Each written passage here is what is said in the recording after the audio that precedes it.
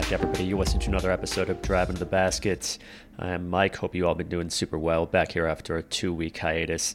I ended up just choosing to take a bit of a break from basketball altogether, including the All-Star break, of course. I didn't even consider watching that game. There was plenty of controversy about how little the players cared. And, I mean, it's just been so unentertaining, for the last, since 2019. 2019, I think, was the first year with the Elam ending, and the players were really into it, and that was awesome. And it really harkened back to the early days, or the old days, rather, of the All-Star game, when players really took it seriously. It was a real honor to be in the All-Star game, and they played hard for the most part. I'm sure a lot of you remember the 2006 All-Star game, which had 4 Pistons, and Flip Saunders was coaching it, and the East got behind. Saunders brought in his 4 Pistons, and in the second half, I believe, or maybe it was the first half, it was the 4 of them and Paul Pierce, and they really shut down the West, and so on and so forth. And there were like a lot of the old greats really just begging these players to actually play hard in this All-Star game. And the players didn't care at all.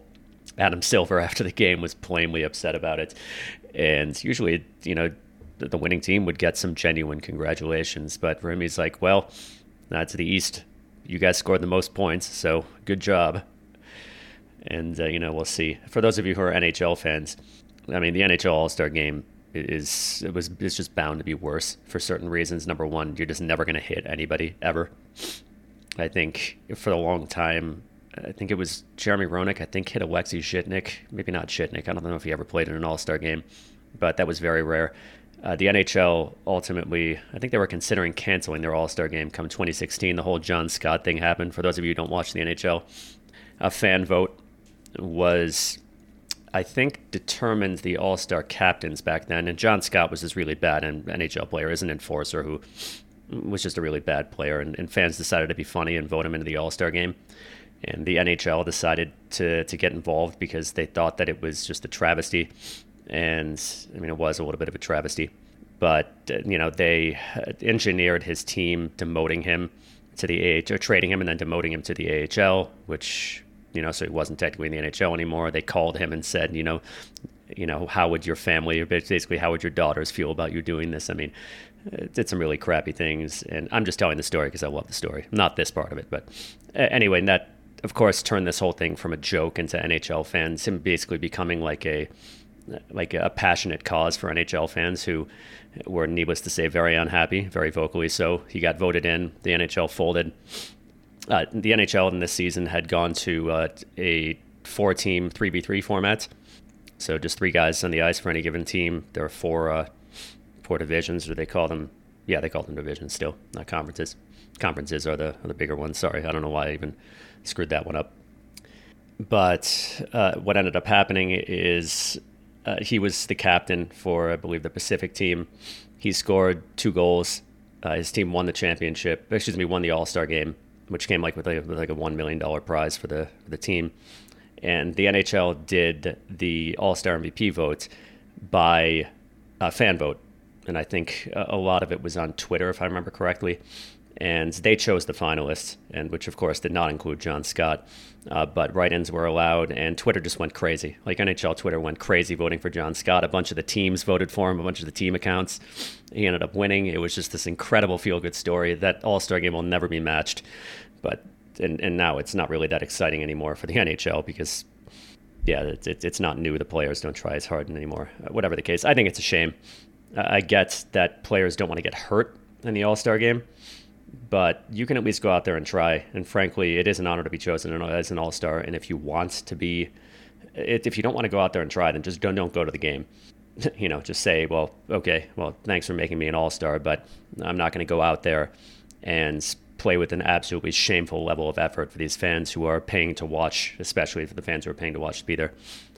And this is by no means the first time it's been bad. My brother was at the All-Star game in New York City back in 2015. He said, obviously they piped this out on the TV broadcast, but he said even as far back as 2015, the fans were booing the players for not trying. And the NHL changed it. They put in the Elam ending in 2019, and that helped refresh it for a little while. If you haven't seen that All-Star game, go and watch the last 5 minutes of the fourth quarter. It's like a playoff game. These players are putting it all on the line. Kyle Lowry took a charge in the last minute of the game. Chris Paul was going after the refs. Even 2018, I think, if I remember correctly, was pretty good, but not that good. So anyway, it's a shame. But, just back to the beginning, yeah. Needless to say, I think this season has been pretty difficult on all of us for obvious reasons. And, I don't have to say in the interest of honesty, this season, as at many points, as I'm sure is the case with a lot of you, left me very angry. I don't get angry a lot, and I really don't like how it feels. And the same sort of thing happened with Stan Van Gundy in his final 2 seasons, especially in 2016, 2017, because his coaching was just infuriating. But Monty Williams has taken it far beyond that. I mean, the roster is bad. He has led the roster to incredible lows, like genuinely a certain low in terms of losing streak that has never been achieved in a single season in the NBA before. His coaching decisions are just unambiguously harmful to the team, and he continues doing them again and again. And you all know already how I feel about Monty. But that's been the single hardest part of this season for me, just watching him go out there and just hamstring the team again and again and again and again.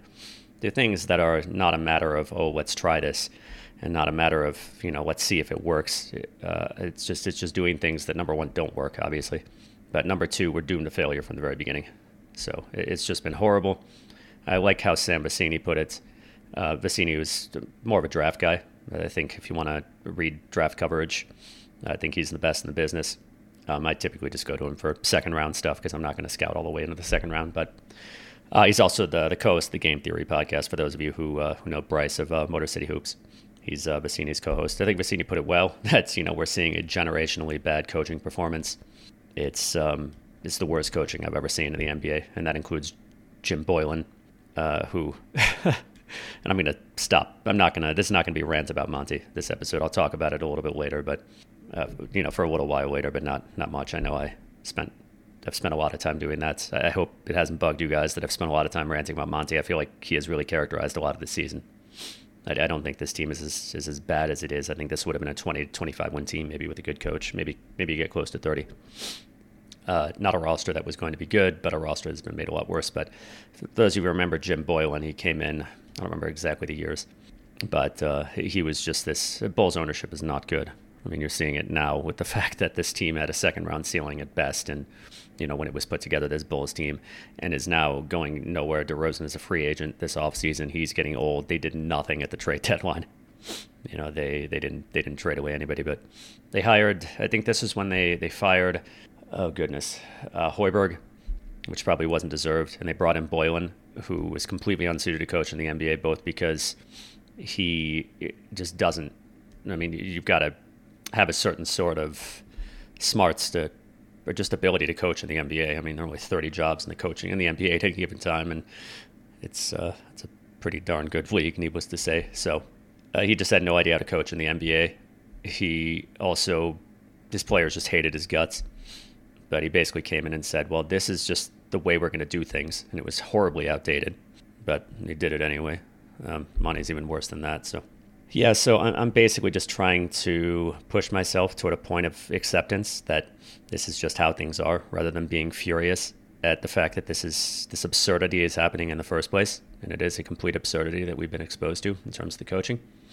And, that's what I'm doing my best at doing, rather than just getting completely furious during the games, which is, not like, when I talk completely furious, it's just, maybe furious is exaggerating it, just getting very, very angry at the games, which doesn't feel good and is just not worthwhile. So the break was a little bit helpful for that. Anyway, now that I've spent about 9 minutes talking about that and about All-Star games and so on, and I hope you enjoyed the little blurbs about the All-Star games, particularly the NHL All-Star game. Go watch the highlights of the 2016 All-Star game, with John Scott. It's just a great story. It's just a genuine, one of the great feel-good stories in sports. It was awesome. Okay, so this is going to be largely just a February review. A lot happened in February as far as the trade deadline, changes to the roster. And the Pistons still didn't have the greatest month, but, they won 3 games. Of course, there were some fortuitous circumstances there and came close and quite a few others. One thing I want to go over before I forget.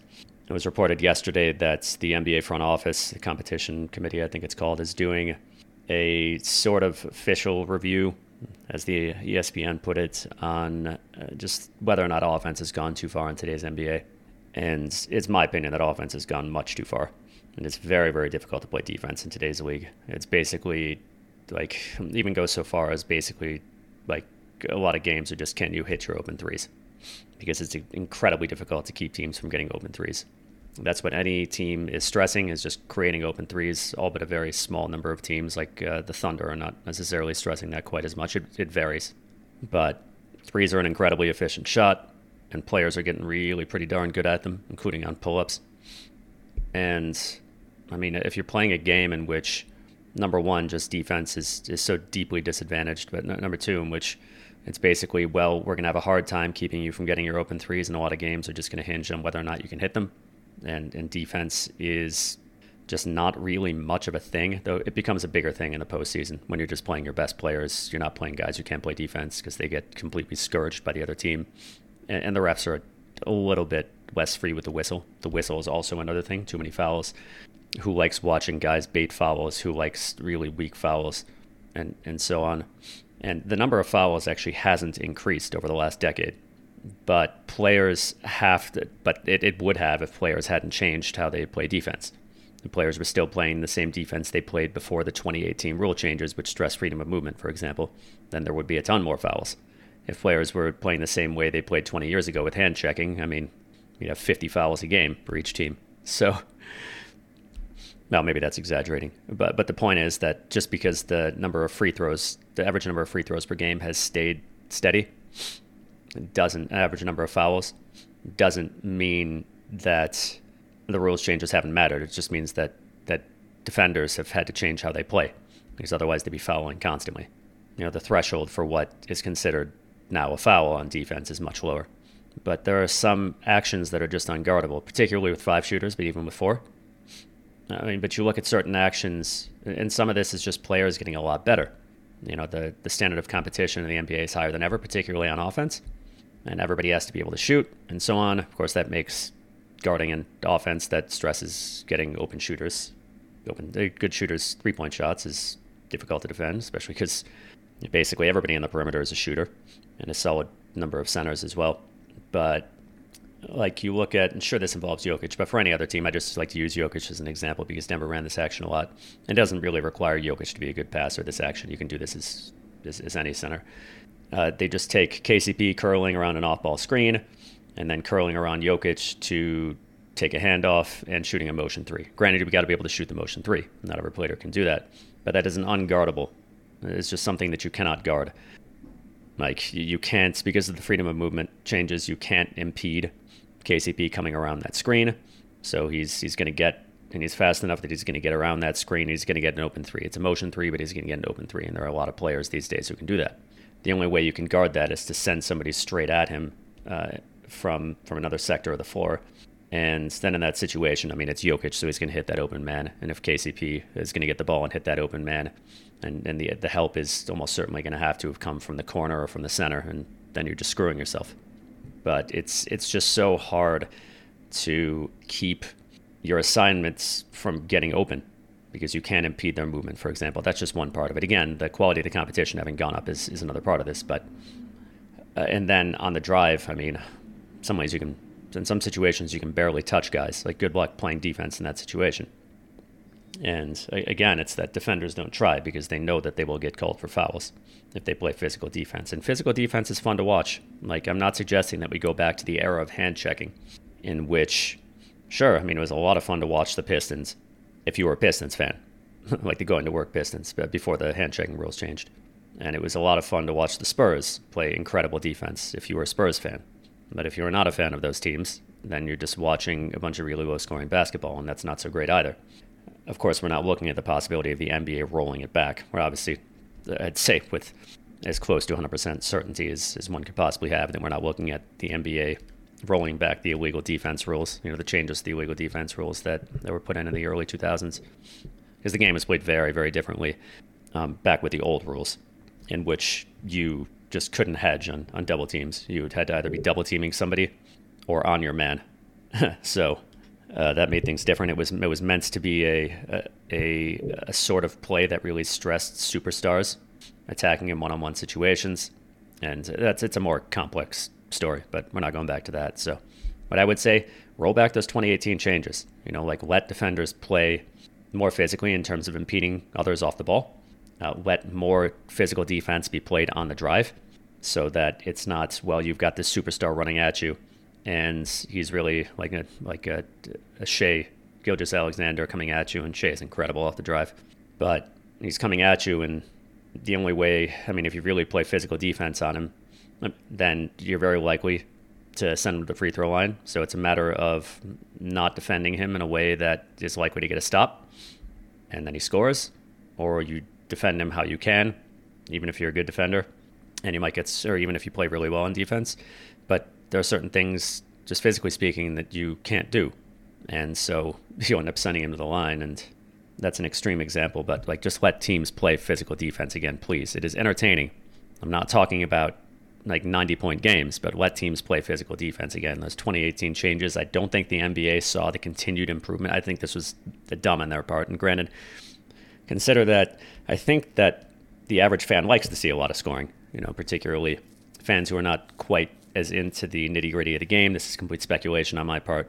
But if you take the average person off the street who doesn't watch a ton of basketball, you want to see the fast-paced action with a lot of scoring, be my guess. And that's, I think, why they got rid of hand checking. Is the game had become very grueling and slow back then. The NHL had the same problem prior to the lockout, prior to the 2004-2005 lockout. It was called the dead puck era. There was in the clutch and grab era, there was way too much of that.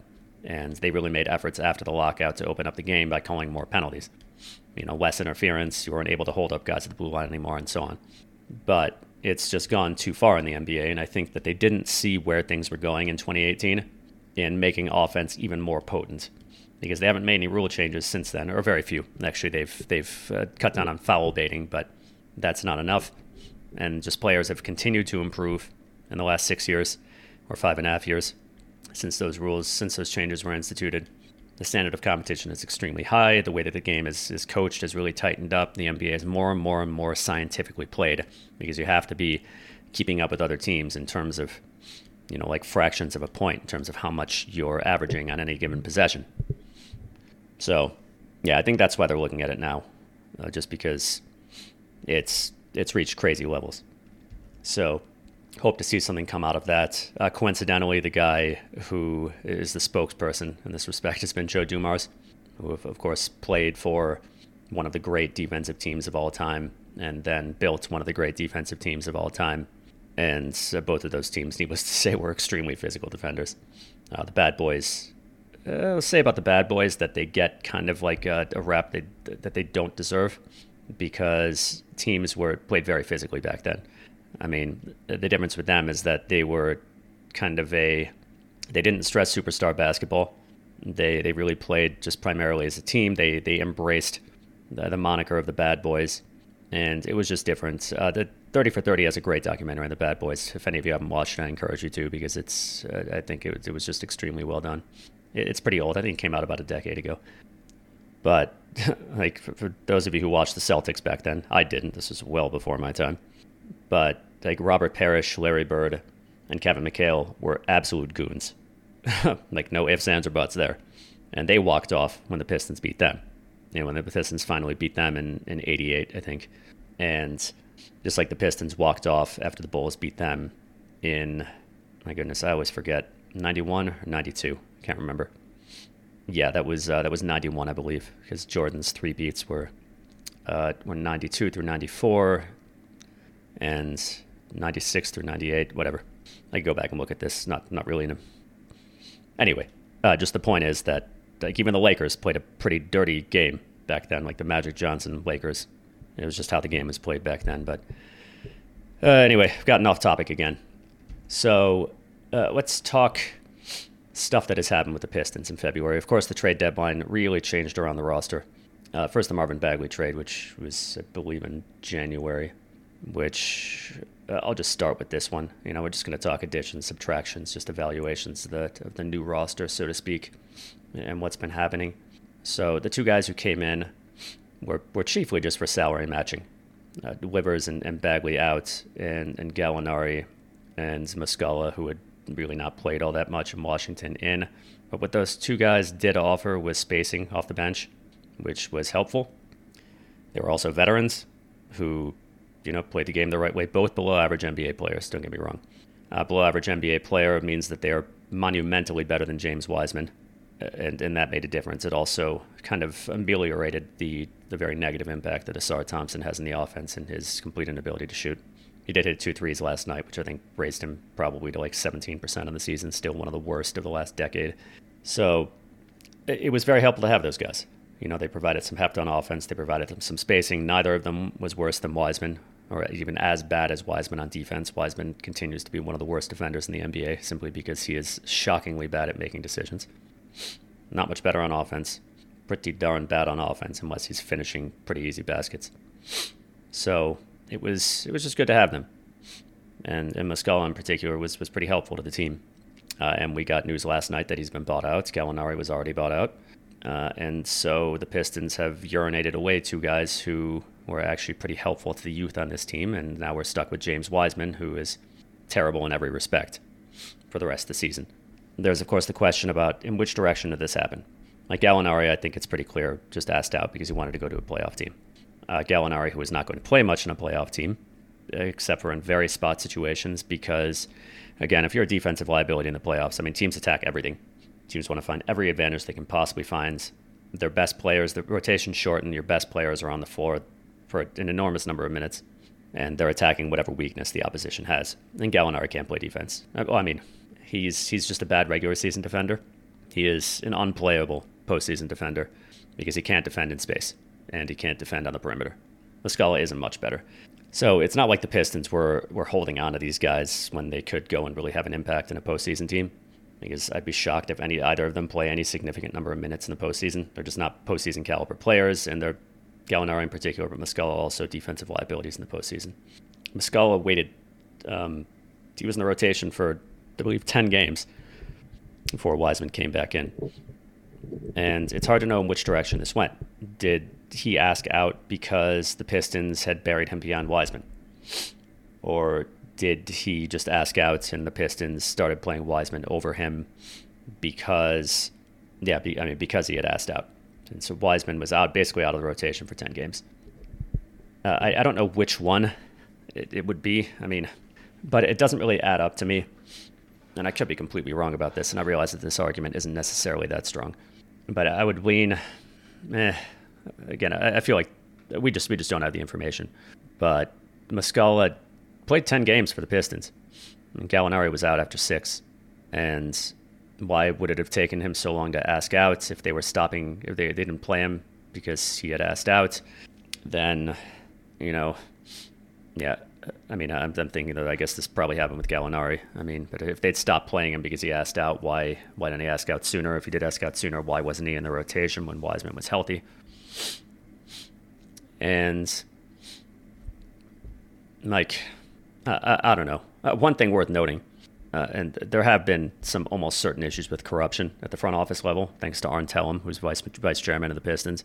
His son, Michael Tellem, was number 1, the agent of Davidas Servitas, who was drafted in 2019 by the Pistons despite being an undistinguished player in a bad Lithuanian league. That one didn't make much sense. It makes more sense when you look at the fact that it would advance the career and the bank account of Arn Tellem's son, who I believe is an executive at Excel Sports Management. Gallinari is another of his clients. Muscala is represented by another employee of the same company. You just never know with this front office, with Arn Tellem, who seems to be by no means above letting nepotism into management decisions, which is inexcusable, and Tom Gores, who seems to just let him do that. So did that play a part here? The Pistons could easily have just said no. Again, this wasn't a situation in which they were like holding back a decent postseason caliber player from participating in the playoffs. Neither Gallinari nor Muscala. They're again both both below average NBA players, just drastically better than Wiseman, so much better than what they were getting with Wiseman, and quite helpful to this team's youth, and quite helpful to the bench units, and to just the Pistons were just much better with them, particularly Muscala. It could just say no. is not beyond. It was not by any means beyond the bounds of the unreasonable. We need you to play backup center. We need you on this team. We're going to give you a significant amount of minutes, and that's that. That wouldn't be the worst thing in the world. Again, it's not like they would be depriving them of a significant role on a postseason team. So I just don't like it. I don't like that we have to play Wiseman. I don't like that they got rid of guys who were genuinely helpful. And I just don't know how to feel about, did the front office want Wiseman to get that final bit of run? I feel very strongly that they picked up Wiseman. Apologies for the sniffles. That they picked up Wiseman with the hope that his dreadful decision-making on the court was the product of lack of seasoning. He played very little in college. He did not play much for the Warriors. He missed an entire year due to injury, but he also just didn't have a big role in the rotation. Not much when he played minutes as a rookie, but that's a rookie. In his third season, he was basically out of the rotation too. So I feel virtually certain that they traded for him with that hope. It's like, okay, well, this is a player whom maybe seasoning will make him into a smarter player. And, he's got a great NBA body. It's just amazing NBA, just not amazing, but very, very good NBA athleticism and so on. I've got to think that after a year, that ship has sailed, because in terms of his basketball smarts, it's been a year and he has made no substantive progress. He is still an absolutely dreadful basketball thinker on the court. And I can't picture the front office looking at this and thinking, oh, well, we'll just give him the end of the season. When I think it's got to be abundantly clear to them that he just lacks basketball IQ at this point. It's not a matter of inexperience. He just lacks basketball IQ. And my guess is that Monty was playing him over Bagley simply because he felt like it, not because the front office told him to. From what we heard before the season, Monty was going to have latitude to choose which one of them made it into the rotation based on performance. I think Bagley just got doghoused for no reason, just like Monty was doing to Jaden Ivey. So, yeah, I'm unhappy that this happened, and it may seem small, but it's like this is a team for which it does make a difference, and it's a twofold thing. The Pistons both benefited from having them, and it would have been fine if you let one of them go, just let Gallo go and keep Muscala, whatever. Benefited from having them as veterans and in what they provided on offense. And also in that James Wiseman is a complete and utter disaster, horrible NBA player. And it's kind of frustrating that this rotation, it seems to be, that there seems to have been minutes created for bottom 10 NBA players in this rotation at all times, be that Killian, be that Livers, be that Wiseman. And now we're also subjected to watching him play for the final 24 games. It's like, sure, his upside remains pretty tantalizing, but I think at this point, we can pretty much close the book on the notion that he just needs more seasoning to become a smarter player, because he is just almost outrageously dumb on the court. All right, but we're talking subtractions. So the Pistons have dumped 3 centers between Bagley and Muscala and Wiseman. Excuse me, not Wiseman, I wish, and Muscala. So that kind of sucks. And we're back to just Wiseman off the bench. And I'm curious to see what happens in the offseason. I really hope that Troy Weaver has realized, or more just has accepted, that Isaiah Stewart is not a power forward, and that you want to blame him at backup center, and that we see that next season. At the very least, I think he ought to have concluded at this point that that Isaiah Stewart is not a guy who can start a power forward on a contender, and that the too big lineup and his obsession with size is probably a little bit misguided, because it's not that. It's not necessarily that Cleveland and Milwaukee, and I'm forgetting somebody else, play with 2 bigs. It's that those bigs are actually, make sense, and like between Lopez and Giannis, or Mobley and Allen, and are also considerably better, all 4 of them, than Isaiah Stewart and Duran, for that matter, at this point at least. Though that could easily change if he reports, not Giannis, but the other 3, that could easily change if he reports in next season and works hard on defense and has just kind of improved in his ability to play defense. And with Duran, he plays significantly better on defense when he's actually putting forth a lot of effort, but he still makes mistakes. And I know I'm talking about this in the context of James Wiseman. James Wiseman, not in the context, same time as I'm talking about Wiseman. Wiseman is an extreme case in terms of his inability to process the game. With Duran, There's still it's still entirely possible that it could improve with time. He's still very young and very raw. Wiseman, almost 23, and started at a very low point, extremely low point, and has remained at that extremely low point. Not to say that Duren has not been very bad on defense this season, because he has. Though, again, I think effort is part of that, which is concerning. I'll say it again, the Drummond comparisons. Duren, as a second-year player, is enormously better on offense than Drummond ever was. And Drummond's offense was always a big problem. But for those rare occasions on which he was actually playing within his abilities, at which points this was rare. And after his first 2 seasons, I think it was only in one stage in the third or fourth quarter of the 2019-2020 season when he actually consistently averaged for a short time, or he averaged over like a 15-20 game period, if I remember correctly, above 60% true shooting as a traditional big. So, yeah, Duren has already drastically outstripped him as a scorer. So, in that respect, you don't need to worry. The effort, again, Drummond, like Wiseman, an extreme case. But anything less, in my opinion, than 100% effort is unacceptable. So, okay, so let's talk the additions. And, of course, you know it, I know it. We're going to start with Malachi Flynn. No, I'm just kidding. Malachi Flynn, who has gotten more run than he deserves. Well, Sasser has been out, but also Flynn, even when Sasser was in, was getting some time. I'm going to not talk about the rotations too much because it still makes my blood boil a little bit. But, the rotations that were run in this basically moronic midseason training camp with a bunch of players who were already completely known quantities, between Shake Milton, Troy Brown Jr., Malachi Flynn, and Fournier. It's like, virtually almost certainly none of these players will be on the team next season. If Evan Fournier is on the team next season, it's a depth guy.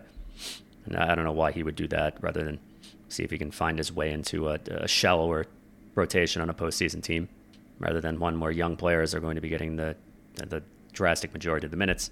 Like it's just like, for example, with Austin Reeves, who was only offered a 2-way contract by the Pistons and every team afterward, and chose to go to a postseason team. Postseason teams, contenders in particular, are very top heavy and have shorter rotations as a result. Also have not had cap space to sign anybody for a while. Don't have the full taxpayer mid-level exception. If you're over the luxury tax apron, you have a smaller MLE, you don't have the biannual exception, and so on. So basically, like a guy like Fournier, who wants a larger chance at minutes, at least in the regular season, will go to a team that doesn't have as many players it wants to give minutes to.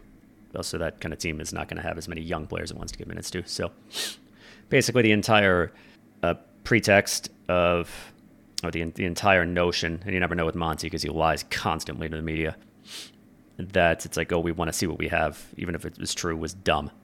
Because it's like, these are players who are very unlikely to be in the team next season. And we already know that Shake Milton is a bad NBA player. We already know that Malachi Flynn is a bad NBA player. We know that Troy Brown Jr. is a bit of an enigma. I wish he was still getting minutes over Fournier, but we know that Fournier is washed up. He, at his peak, was a pretty poor defender, but quick enough and a good enough shooter that he was a pretty elite perimeter shooter. Now he's just a no-defense gunner who has definitely lost a step. It's like, we know that. You don't need to audition these guys. This is a terrible idea. I mean, there's no need for it. And ended up blowing a bunch of games. And, of course, he had said just before that, I don't know if we can run 11, 12 guys again. And, of course, just went ahead and did it because with the Pistons, in terms of the decisions that he has made, the very harmful decisions he has made, he's not going to take responsibility for them. He just lies instead. It's been remarkable, the lack of integrity that he has displayed. Like, remarkable. Everything about his coaching has been remarkably bad. So now let's just start briefly, I guess, with the less interesting guys. Malachi Flynn, who unfortunately Monty Williams seems to like. We all know that happens, how things look in that case. He's had a couple of half-decent games, but you look at Flynn, he is about 26 years old. He is an unreliable shooter, better than Killian, but so is everybody. An unreliable perimeter shooter with really no in-between game, struggles to get to the rim, and doesn't score well when he gets there. And is kind of an average to below average playmaker for his position and plays bad defense. This is not a player who should be on the team next season. You want a more reliable third-string point guard than that. You have Shake Milton, not a player worth really even considering. Not a good player. And he hasn't done well. Neither has Flynn. Flynn, who I dearly hope will be out of the lineup when Sasser returns, and arguably I think shouldn't even be in the lineup right now. You should be staggering Cade and Ivy, both so that you get Ivy more handling reps, and so you don't have to play Malachi Flynn. Of course, as we know, instead, Monty Williams chooses to go with an all-bench lineup with Flynn, and even at times has given Flynn ball handling priority over Ivy. Again, trying to push myself toward the direction of this is what it is, and this is just how things are going to be, because the other option is getting angry at how outrageously absurd what's happening, with the coaching, as has been all season. Fournier, again, just is what he is. He can go out there and shoot threes. He's also, he's done a somewhat decent job of that with the Pistons. Well, I don't know, like against the Pacers and against the Magic, whatever. He didn't really play too much against the Bulls, but like he can go out there and get you threes.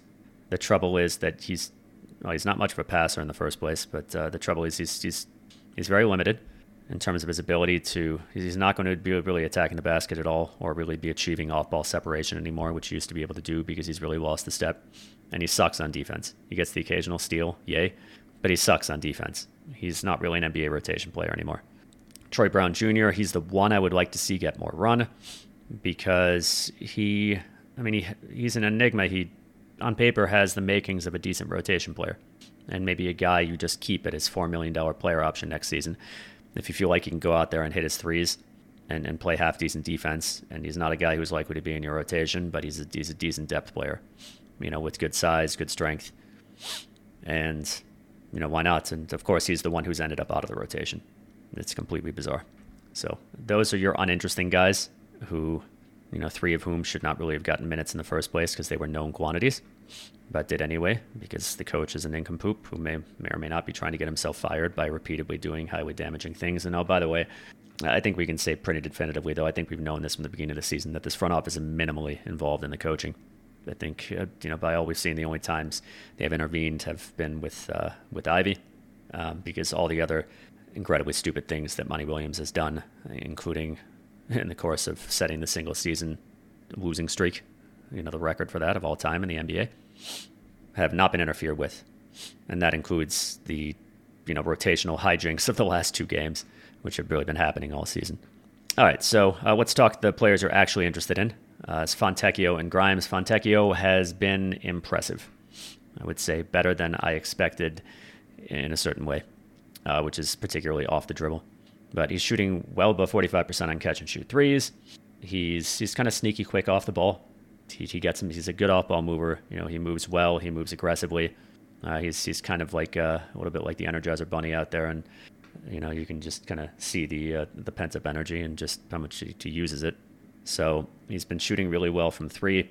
He's been this sort of solid but certainly unspectacular defender that I expected. He makes he makes some mistakes. I think he's solid. He's serviceable. He's pretty average, and he can shoot threes. Average is fine. He's a guy who's not going to win you games on defense, but he's unlikely to lose you a lot of points on defense either. But in addition to shooting his threes, he's shown more capacity off the dribble than I thought he would. Teams have to play him close, as he can shoot with a little space, and they definitely need to close out on him hard, and he's able to punish certain defenders off the dribble for doing both. He's not the most explosive, but he's got a decent top speed. He's strong. He's got good body control. So he's done some good work getting to the rim or just penetrating to the interior and passing the ball off the dribble. The three-point shooting, of course, has been the big thing. So he's averaging, I believe, around 15 points per game for the Pistons right now, which I don't know if he'll keep that up, but he's definitely been pretty darn good. 49% from the field on a higher proportion of two-point offense than you would expect, and 42% from three overall, which has been dragged down by the fact that I don't think he's hit a single pull-up so far, or at least before last night's game. I don't think, or before the Orlando game anyway, I don't think he'd hit a single pull-up, and he'd missed all the small number of them that he had taken. So I think the Pistons have found themselves a solid long-term bench player. I don't think he's preferable as a starter necessarily, because I think you can just do better than that. But I think a solid long-term bench player, kind of first forward off the bench, who can play in the postseason. And I think it's like the difference between good by this team's standards and good by, the standards of the contender that the Pistons hopefully will ideally become. or hopefully will become. Obviously, ideally is winning a championship. So, yeah, I think solid long-term bench player. Should be interesting to see what happens in the offseason. I think the Pistons will get him on a bargain deal. This is a guy who's 28 years old, is a role player, of course, and who, after the season, will have one solid season in the NBA to his credit because he wasn't good as a 27-year-old rookie. This is the kind of guy you've got to think who doesn't really have superstar potential unless he's kind of deluding himself that, I don't know, who knows how he thinks of himself, but this is exactly the sort of player who's at the point where he can cash in on one long-term NBA contract and will take a bargain salary after one season of being good. So the Pistons could conceivably, I think, probably less than $15 million in his first year. And bear in mind that like $15 million is just over 10% of the cap next season. Now, there is a small wrinkle. There's what's called starters criteria, which impacts the qualifying offer. Okay, basically, qualifying offer is the cap hold. Goodness, I'm trying to figure out how I'm going to do this without getting into the really complex discussion of the collective bargaining arrangement. Basically, so I'll just go really simple. The qualifying offer, which is what you would present to a player in order to make him a free agent. It's basically a guaranteed 1-year deal, and at that point, you have a right of first refusal because the player is now a restricted free agent, and you can sign him to a bigger or a contract that's bigger or smaller than that, whichever the player agrees to. But you have given him the qualifying offer at least. So in any case, the cap hold is equal to the qualifying offer. If Fontecchio starts 2 more games, then he meets starters criteria and his cap hold rises from $3.8 million in the summer to $6.3 million. So that's less money that this front office, which is really, really focusing on cap space this summer, will have to work with. That's 20% of what they gained by dumping Marvin Bagley. Does that amount matter to them? It's possible. If that amount does matter to them, then he's probably not going to start more than 1 game for the rest of the season because he is at 39. He gets to 41, and his cap hold rises by $2.5 million. That's really only significant if they feel like they can re-sign him using what's called early bird rights, which would start at around $13 million, the contract between 2 and 4 years of length. And if they do feel like they can do that, and you got to think that they've had discussions with him already, then yeah, those $2.5 million will matter. If not, if they're going to be signing him with cap space, then doesn't really make much of a difference. I mean, if they can't, if he's not willing to take an early bird contract. So I would guess that he's signed for at least 4 years at a bargain price. And if you sign a player who's like making 8% of the cap, and if it doesn't go right, it's not really that big of a deal. I don't think he's going to demand a lot of money after only 1 good season and at the age of 28. But he's been real good so far. And in terms of replacing Bojan, he can't do what Bojan can do as far as creating his own offense. He is drastically better on defense. Bojan was a terrible defender this season. Bad last season, very bad this season. So his defense has definitely been addition by subtraction. And the offense, frees up more shots for the young players because Monty Williams can't just go to his beloved Bojan sets, especially his beloved Cade Bojan sets. So Quentin Grimes only played 3 games with the Pistons, and only one of those was good. He is coming back from an injury, and in his first game he struggled, and then last night against the Bulls he struggled. But his game against the Knicks was kind of an indication. It's just really representative of what he can do. This is what Quentin Grimes is, in no particular order. Average NBA athlete, a good 3-point shooter when things are going well, a strong defender who's switchable across really 3 positions, and is sort of not necessarily beefy enough, but he can sort of hold his own on switches against bigger players.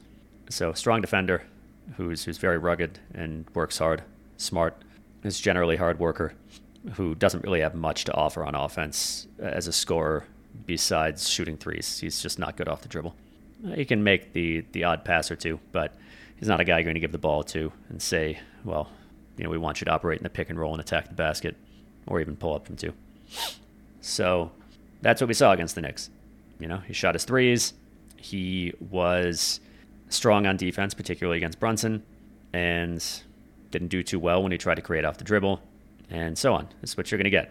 He's a guy who if he's in the starting lineup, and who knows if that'll ever happen for the Pistons. I'm not saying this one way or another. You got to hope that Jaden Ivey's going to work out. This is obviously the hope. You don't have to hope that, but I think that would be the ideal situation. I don't think you really want to play Grimes at small forward. Though, really, that would just kick Ivey. Ivey is already defending point guards, and Cade would just move up to defend small forwards. Though you would be losing the size advantage that Cade has right now as a jumbo handler. So, but if you have him on the floor, you ideally want him to be out there with two handlers, like two guys who can create offense at least, because he's not going to do any of it. But solid role player, by all means. A guy you can also put in there if you really want some extra defense. Maybe you have to sacrifice offense a little bit, or maybe not. Again, maybe you just move Cade up to small forward and have Ivey out there and along with Grimes. But, useful role player. And it's good to have him here. All told, Pistons really aren't missing Brooks or Bojan. Obviously not missing Monte Morris, who, needless to say, didn't really get much of a chance, or wasn't in Detroit for very long in terms of being on the court. But I really like the changes that were made. I mean, you get a couple of guys off the team who were very unlikely to be in future plans. Couldn't really play defense and did shoot the ball really well and were veteran presences, but just going forward, were not really much of a fit for this team at all. I was surprised that at least one of them wasn't capped for the sake of shooting, but Fontecchio has been doing very well as a shooter. Grimes hopefully will do better. He did well against the Knicks, but had a 0 game against the Bulls last night. Didn't do too well against Orlando in his first game, but I think, throughout his career, he has been a reliable shooter. So you got some of that shooting back. You definitely improved drastically on defense. And these are younger players who will presumably be with the team for a longer period of time. Also, and this is just the theme that with Monty Williams, when he has done better, it has very often been because his bad options were taken away from him. So you just remove the enormous amount of usage he was giving to these veteran players at the cost of some younger players, particularly Jaden Ivey. So I'm happy with the changes. I like the Pistons. I like how they look better now than before that. And my goodness, we're at 52 minutes already. All right, so let's blow through a little bit more here. And I'm saying blow through because, I don't know. Those of you who want to reach out, I'd love to hear from you about this. Would you prefer shorter episodes? Often I can get close to an hour. I often plan for them to be like 45 minutes and then end up talking or end up just getting really deep into subjects and I lose track of time. So, as always, I just want to give the best product, the most enjoyable product to you folks. So reach out to me on Twitter, Discord, Reddit, wherever. If you got any feedback on this, I'd love to hear from you about anything.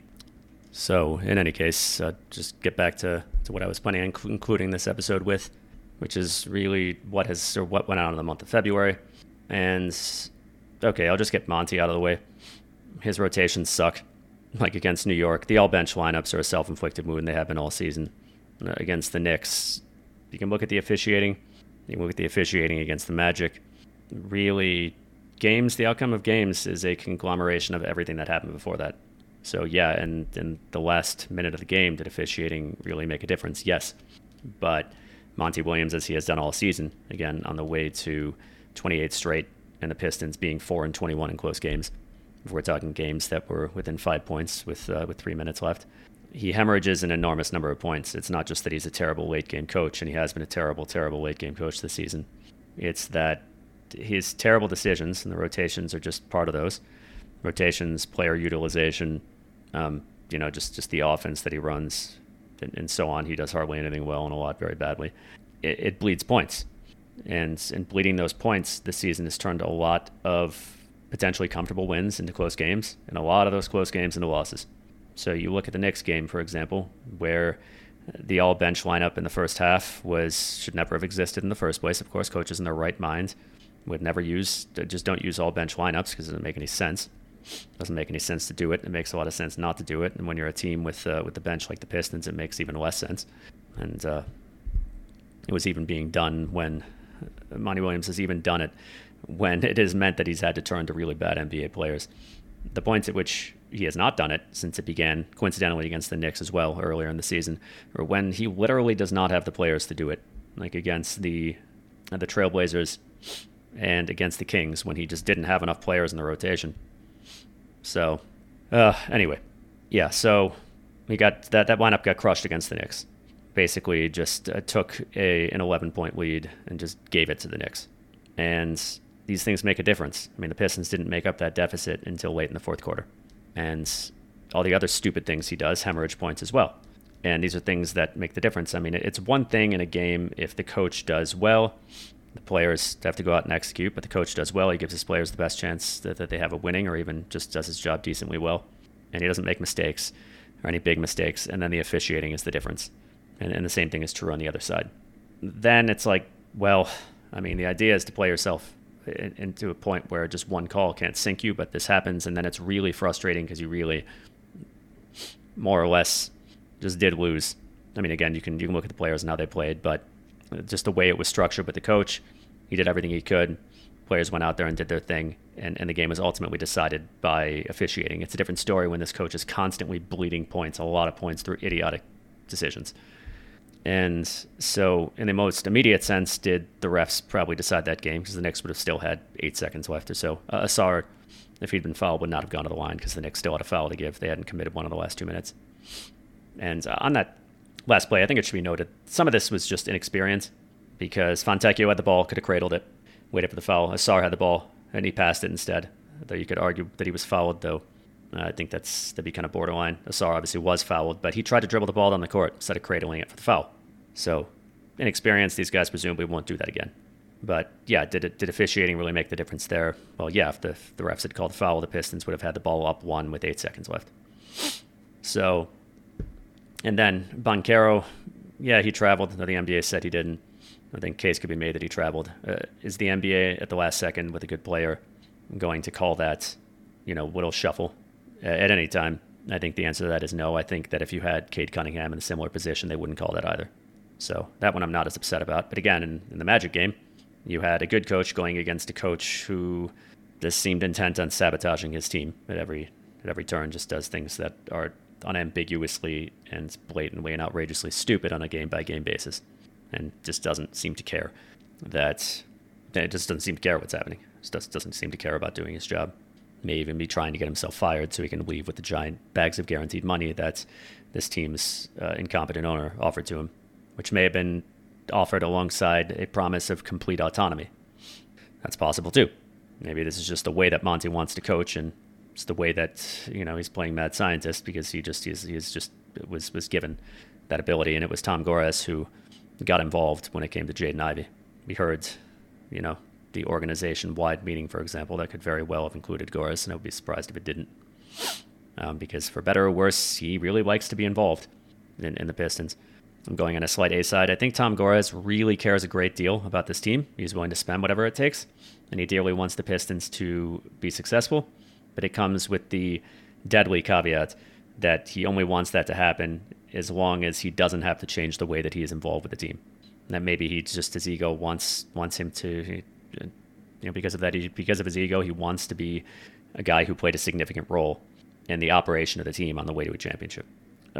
Well, whatever the case, when you have a coach just giving up points like that, it's going to make the difference in a lot of games. It made the difference in the next game. Sure, if just the officiating had gone the Pistons' way, they made the right call in that last play, the Pistons would have won. But if Monty Williams hadn't horribly screwed up and put out an all-bench lineup that was basically doomed to failure, again, all-bench lineup should never happen on this team and rarely happen in general, because you want to keep good players. You want to keep some of your good players out there at all times. And the Pistons may have comfortably won that game. They may have comfortably won the game against Orlando if he hadn't done stupid stuff. They may have comfortably won, or even not comfortably, just won a bunch of close games. The Pistons' record in close games is comically bad, and it's all because of Monty Williams. I mean, 4-21, I mentioned this before, the only team that is even remotely comparable to the Pistons over the last decade was the 2015-2016 Sixers. They won 8 games. They were possibly the most ultra-tanking team in several decades. Sam Hinkie, who's a little bit too blatant about tanking, got forced out by the NBA near the end of that season. And this team was trying to lose as much as it could. So that's how bad the Pistons' record in close games is. So, yeah, that's kind of tough. And it's lost the Pistons a lot of games all season. Lost them games in February. For example, you look at the Clippers game. I think this was the second Clippers game in which the Clippers went small. And as Monty Williams, as any self-respecting coach, you have a couple options if you coach the Pistons. Number one, you punish them for going small by throwing Jalen Duren at them. He's very capable of punishing smaller matchups. whether that's on the pick and roll, because nobody in that Clippers lineup is going to be able to defend him on lobs, or just in more traditional fashion, just feed him down low. If you, for some reason, don't want to punish the other team by using your physically dominant center, then you just throw Asar Thompson out there at center. Again, capable. You can neutralize their small ball. They're going to have trouble with him on the roll as well. Instead, you do nothing, and you just say, well, basically, I'm going to allow you to rob the bank. That's a bad analogy, or bad metaphor, rather. But I'm just going to allow you to do whatever you want, and I'm going to give you this advantage and not punish you at all for it. Stuff like that. Like the first Clippers game. Again, relatively close game until it got out of hands, and just the usual mistakes. The Lakers and the Suns games, those were just disasters overall, and the rotations really didn't help. The Kings game, I'd say, was the pinnacle of this month. Just Jaden Ivey, and this is another thing with Jaden Ivey. I think we all thought that you look at those two games and it's like, okay, well, he's finally going to be unleashed because Boyan is gone and Burks is gone. Monty's beloved Cade Boyan sets, which had lost them the previous game, arguably. Just two horrible sets he ran in the late game, and which had consigned Ivey to the corner in so many situations. We're gone. Again, with Monty Williams, the improvements this year have generally been because his bad options have been removed from him. And you think, okay, well, Ivey's finally going to be unleashed. And then you find out that, as long as Monty has other options, he can find ways to push Jaden to the periphery. Because Ivey, over the last 6 games or so, has just been, you want to take your elite slasher, and you want to take your young players and both put them in a position to succeed, both for the immediate sense and for development's sake, for building confidence, for refining their skills. Ivey has benefited from getting on-ball reps and for having sets run for him and so on and so forth. But instead, he's just been pushed to the periphery again. Doesn't really get to participate all that much, not even in just moving explosively off the ball, certainly very rarely in attacking from on the ball. And it's infuriating. Now, what you would logically do, and again, we know at this point that Monty Williams is not going to operate with anything approaching good logic. He's most often going to choose the lose-lose option. It's terrible, it's infuriating, it's maddening, but it is what it is. But, logically speaking, what you would do with Cade and Ivey, number one, you would use them more productively together, and try to get the most that you can out of the both of them. But that's not going to happen. So what you would do, ideally you bring off Cade before Ivey, because Cade is handling the ball very heavily. And again, we're talking in the context of Monty Williams and how he operates things here. Though even putting myself in his shoes makes, even in a theoretical exercise, makes my skin crawl a little bit.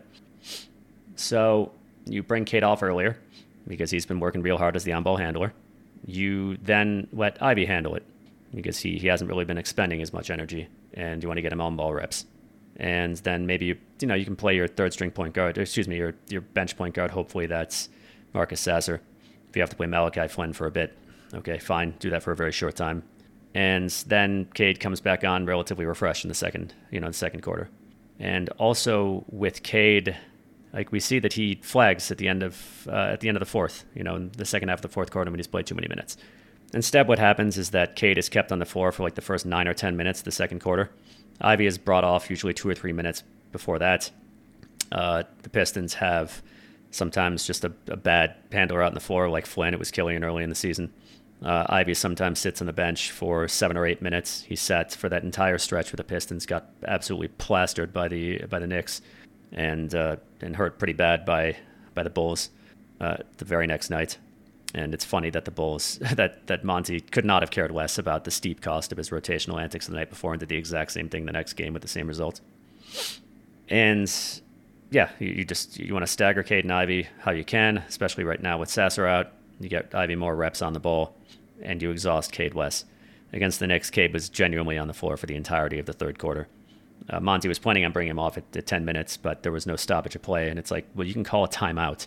Anyway, Cade came back on, and he was just exhausted. You could see it in the second half of the fourth. So Ivey's basically just being pushed to the periphery, and it's absolutely infuriating, but this is just how it's going to be with Monty Williams. So we'll just visit a couple more small things here, just other notable games. The win against the Bulls, nice to have, incredibly lucky. The Bulls had what I've got to think is the worst three-point performance in the history of the franchise. They shot 2 for 29. If they'd even shot 25% or a little under 30%, the Pistons probably would have lost the game. And that probably, again, would have hinged on the all-bench lineup in the first that got annihilated.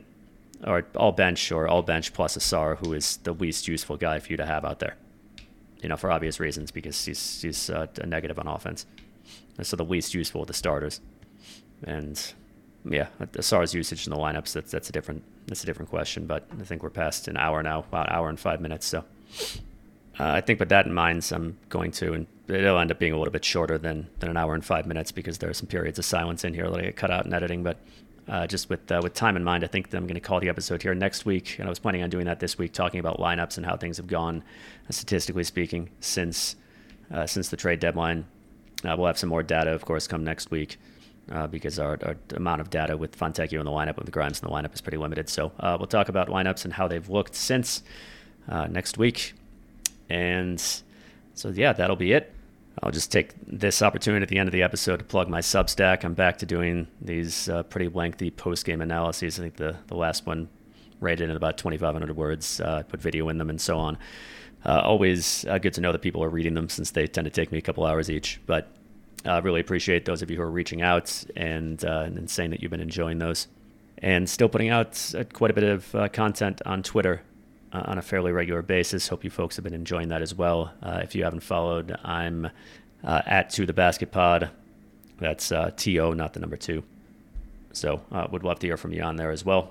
So in any event, as always, folks, want to thank you for listening. Hope you're all doing well. I'll catch you in next week's episode.